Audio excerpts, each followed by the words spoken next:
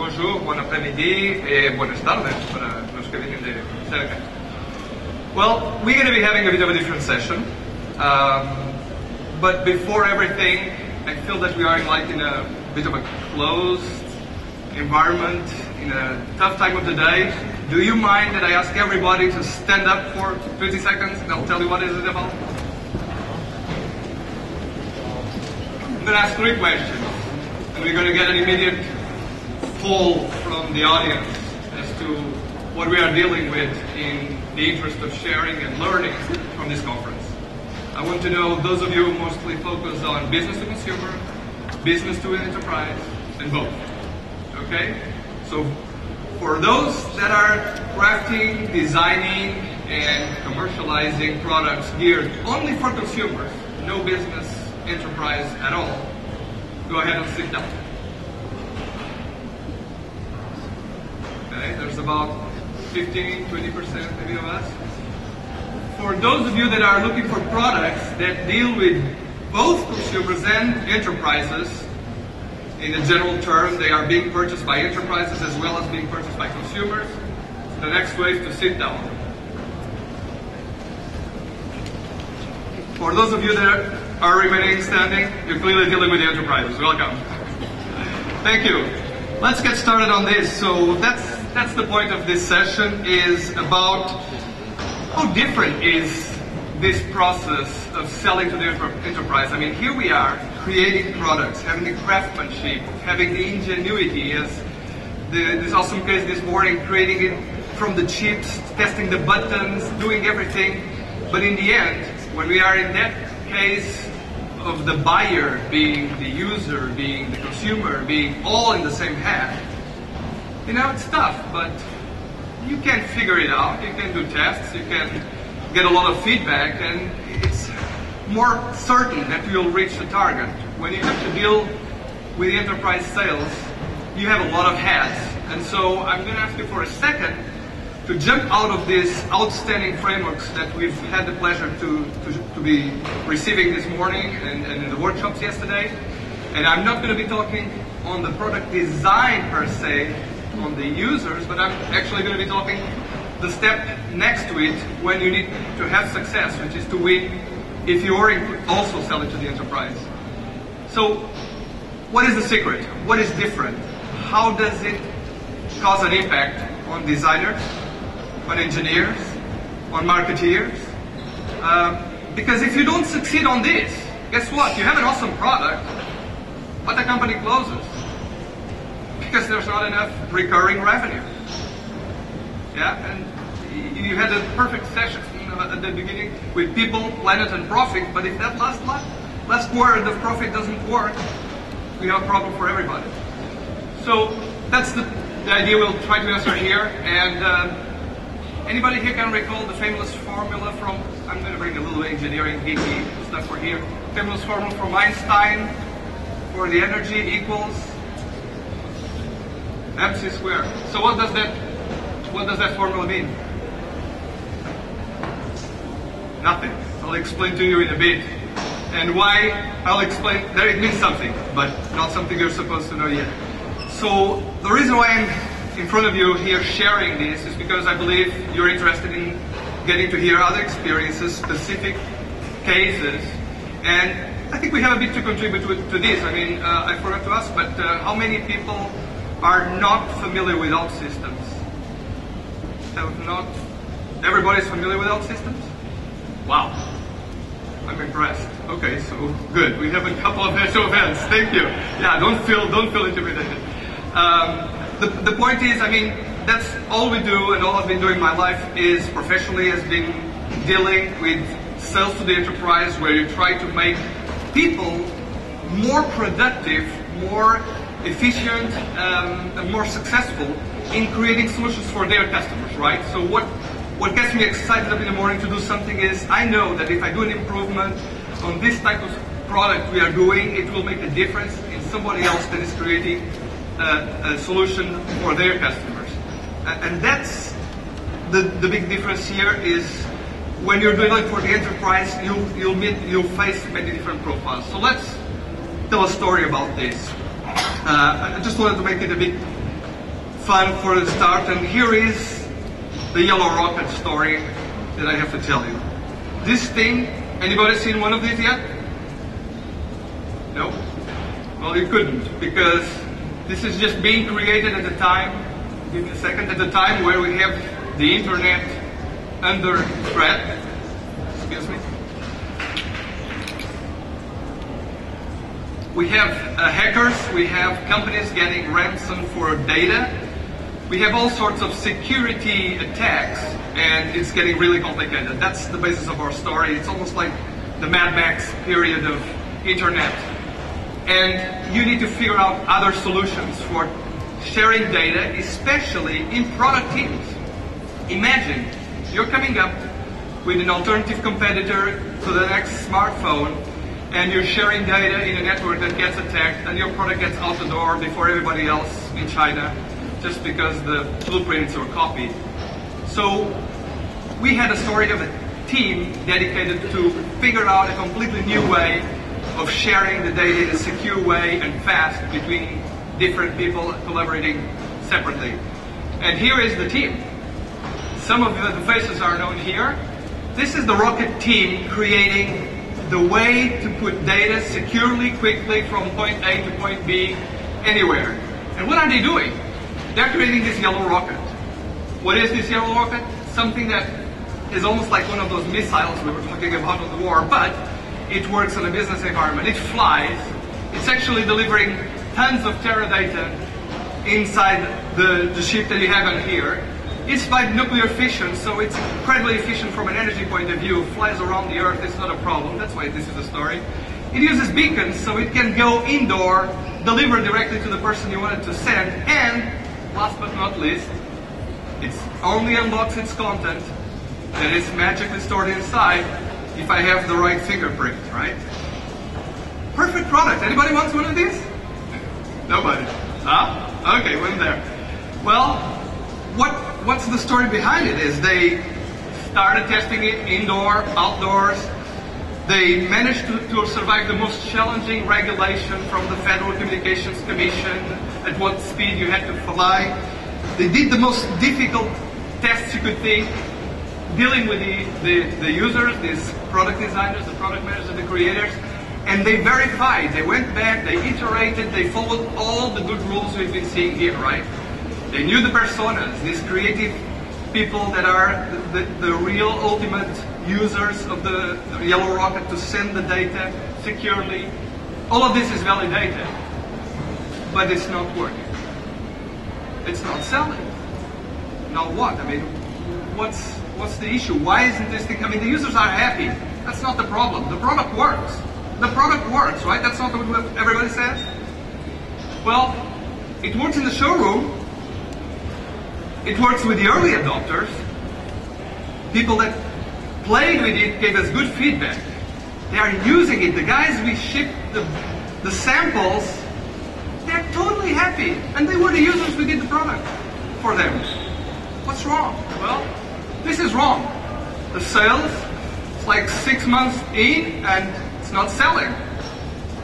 And you can't figure out what's wrong if everything is right from the design point of view, from the user experience point of view. What the heck is wrong? Well, they needed to go back and bring up some experience on the enterprise side and some white hair on understanding the enterprise. Otherwise, they're dead, right? And they don't want to close such an awesome project because I'm not figuring out the final business solution. So they bring the magic of Mr.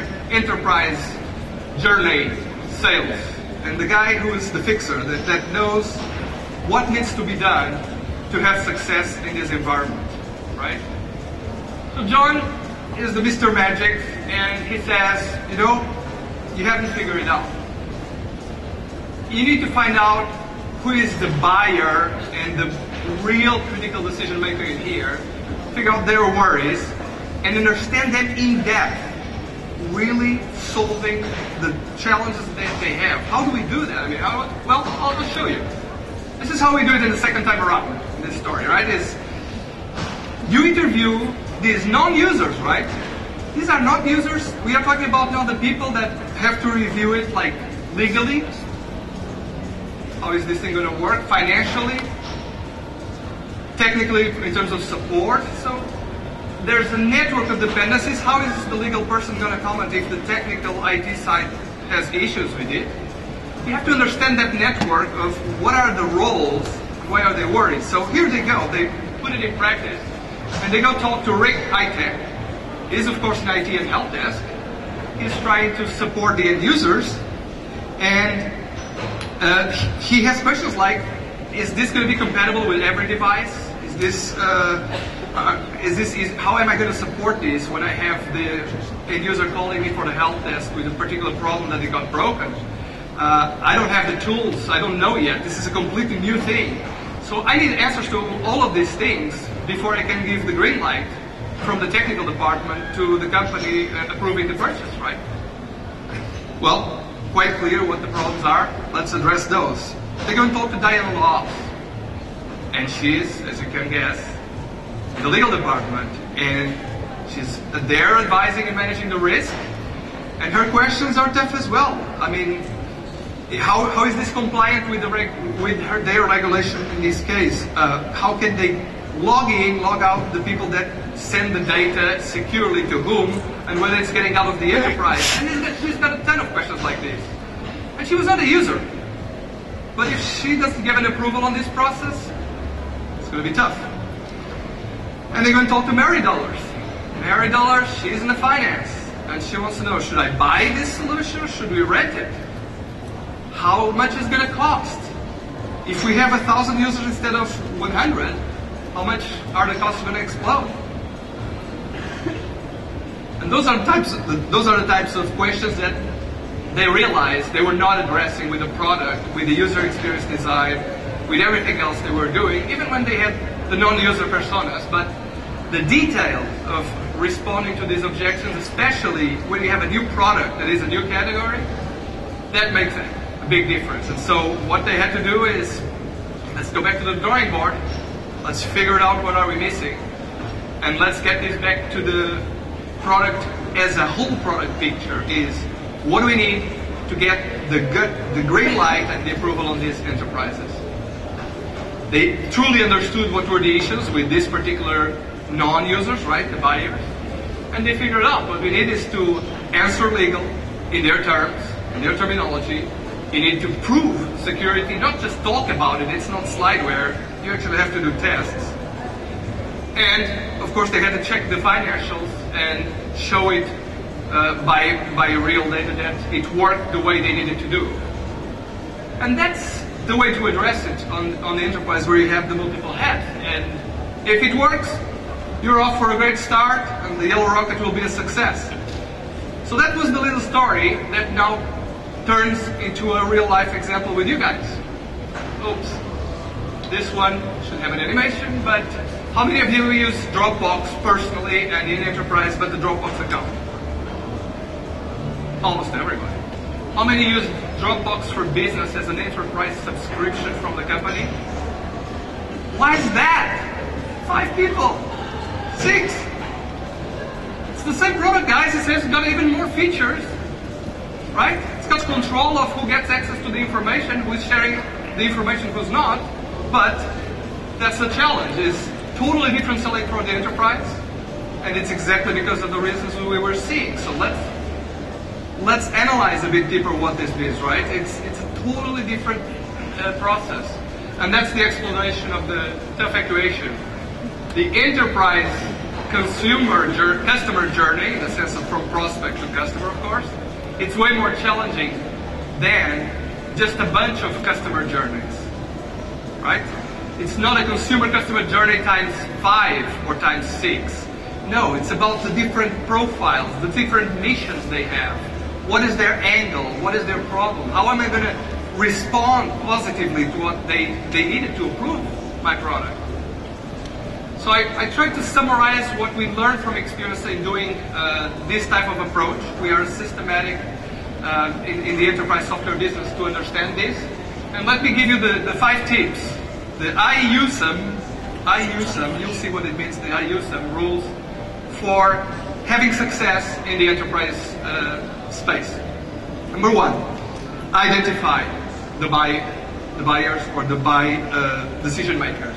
It's not as easy as it seems sometimes. I mean, my example, of course, with the story, it's kind of straightforward, right? Legal, financial, it's clear. But you know what happens to us, for example? I need to give you real examples here. We go into an IT selling business of a software development platform, all right? That's what we are busy with. We know at the beginning we deal with the CIO, of course. We'll be dealing with the IT manager. But of course you have to deal also with the developer. And there's a team lead. And then the database analyst gets engaged, and it's got a different profile. And then there's a security expert that is in between IT and engineering. And they get involved as well because they want to know what type of security you have in the code. And it's not easy sometimes to figure out in an account how are they organized. Are they a 50-people organization or 5,000? Because the granularity of the roles, the hats that they wear, totally different. Are they merging the product manager and product owner, as Gabriel asked this morning? I mean, to understand who are these influencers that may completely block the sale, it takes a little time. You have to talk to them in the process, or you have to identify similar companies. But it's the number one point is nailing down those. You do the first sale, the second sale, the third one, and you start understanding where the problems are coming from for some reason, right? And there's more to that, which is it's not just their approach, it's their interdependencies. Because legal is going to ask IT, are you okay with that? Do you approve that yellow rocket thing? I don't know. Well, then I don't either. I'm managing risk. I don't touch it. It's a network effect, right? So identify step number one. It's really very critical. Step number two, where are they coming from? What do you mean? That's too good to be true. I think you guys are telling me a story, but I have my questions, my doubts around it. It doesn't sound too good. So if I'm coming from that example of the database analyst, okay, and we are now having, for example, new offerings in the marketplace for database as a service. Anybody already using a database as a service in their companies? A few? Interesting. So we just had announcements. Of course, Amazon had been supporting it. IBM announced it. VMware is yet to do it, and so on. And we are in a scenario where they'll come up and say, I don't know that I can trust this to be secure. For example, in all of these cloud discussions, I was living in Germany just until 2 years ago. And clearly, the German startups in the cloud space were taking advantage of a traditional difference between Europe and the United States, which is this sharing of data and privacy has got different concerns. And they would demand to have a location of the data, the governance of the data, to be inside Germany, even though from a legal point of view, it would be enough to be inside Europe somewhere, right? From a legal point of view of the European Union, that's fine. But German business, that's the way they would do it. So Amazon, for example, ended up extending the Dublin data center to have another one close to Frankfurt and to make sure that this was addressed because of these concerns. People on the buyer side, not the users, but on the buyer's approval cycle would say, if I don't know that the data privacy protection is according to the rules that we have in Germany, and I can go to court suing a company if they breach the data privacy, I'm not sure I can do this thing on the Amazon Web Services. So it's really critical to understand where they're coming from, what is their mission, their role, and which angle they're going to come and ask the questions to us. That's number two. Number three is be specific. This is where we get killed in general as businesses. Be specific. We cannot talk generalities and the salesperson just give flaky argumentations. Well, you know, that stuff is safe. It's encrypted. It's with the fingerprint and so on. Well, we need to be very specific to their particular needs and nail them down. You have that process just like you do with the user journey, right? We understand what are the use cases, how do you need it, when do you need it, in which context, do you need it differently? Well, the same thing applies here. If they are not a user Again, they were not part of our drawing process, but they really have serious issues that if they are not specific to nail them, we're going to be flaky again on the solidity of the answer. And this is especially different when some of you are creating new products because it's a new category. I mean, look at the examples we heard yesterday also, 3D printers and copyright. There are still discussions going on. I know that there are the answers. The question is, are you getting the answer to the right person at the right time? This is the challenge we need to address.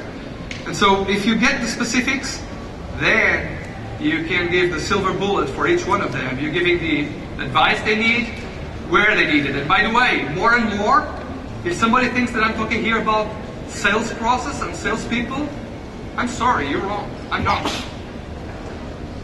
This today happens to us in enterprise software taking place in self-learning mode by buyers. It's about them consulting websites, blogs, watching videos from us, from the competition, and everybody comes already halfway educated about the product. They have the advanced questions, not the basic questions. So the way you make the interesting content be delivered to these decision makers, it's going to be different. And by the way, it needs to scale up. It's not going to be a solution also for a startup to send the salespeople flying from here to Finland to address the buyers. Of course not. So the things, for example, a modern trend that is happening in here, I would recommend in a startup, is that you create a buyer's digital room where you're trying to do the collaboration, you're facilitating the collaboration between your user that is evaluating your product and the non-users, where they have the questions, the Q&A, they may do the chat, and where you can support this process with knowledge base or chat sessions from people that respond on the fly, but you make a buyer's digital room where they are sharing the experience and making the questions, and you're facilitating it. Of course, you're trying to learn something out of it. And that's scalable, right? Because if I'm doing it digitally, I can open more of these digital rooms. If I'm doing it just with a salesperson, it's going to be limiting. So you have to come up with new ideas of how to get to those brains. You need to answer those specific questions and give them the advice. It's actually working. It's really positive. So multiple new ways of addressing this. And finally, you need to measure it and understand it. I mean, this is the type of challenge we pick for ourselves, and why we know a bit about this is we know when the process starts and there's a sales executive and a sales engineer, for example, in a demo. Initially, maybe we only had the IT manager and 2 developers. But that was the first meeting, and then we have a second meeting, and then on the 3rd meeting there's again the IT manager, but then we start engaging a software architect. And then there's the database analyst. And then in the 3rd meeting, there's the system engineer. And these are not necessarily meetings from us. So when you're seeing meetings, I don't mean the blue ones are just on the customer side, on the enterprise. This is not with an engagement from the vendor, but it's taking place. They are asking the questions, and they have more profiles evaluating the product. And you need to get an understanding for what is blocking your product success at those enterprises. And that's why you can gain by knowledge bases or digital buyer journeys. It's about trying to measure and understand where is it getting blocked. Because, by the way, I'm not interested in selling one of these to Microsoft. I'm interested in selling 1,000 or 10,000, right? So it's going to be an enterprise sale. And understanding in detail, learning and adapting quickly, because if I figured out that it was the legal issue that it was blocking, let's get those contents out the door, make it as video, make it as viral as possible. And by doing this, you learn, you improve, you fix it. It's the same as the user journey, except these are non-users, and they are the ones approving your sale. So, I, you, some. That was the mnemonic to remember, is just that you need to identify, to understand, to specify their concerns, to advise in their terms. Again, in their terms. If you're legal, you need a legal answer. And to measure so that you adjust, just like Jonathan has said this morning, you don't pivot, you adjust, and you adjust quickly. And that said, I think it would be interesting to share with you 1 or 2 examples.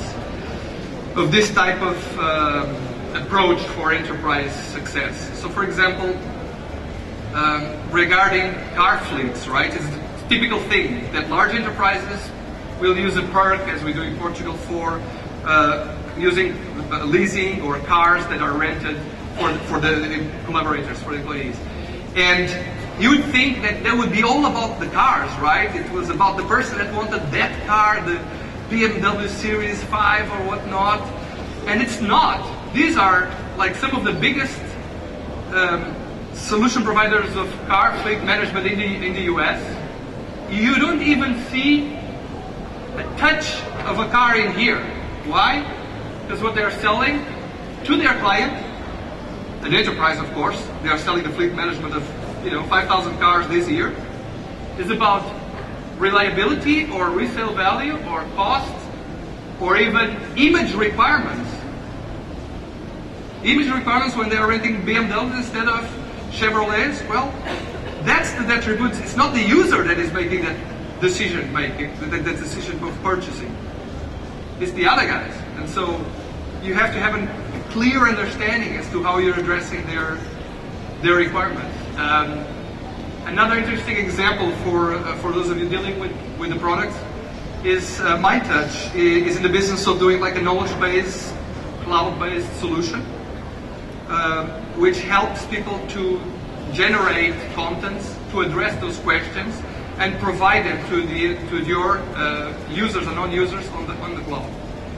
And this is a powerful way to start engaging always from the beginning. When you're getting evaluated on the product, you already have articles. The first time you get the question, you put it out and you share it. And this becomes a real strong way to answer all the people in the buyer's journey.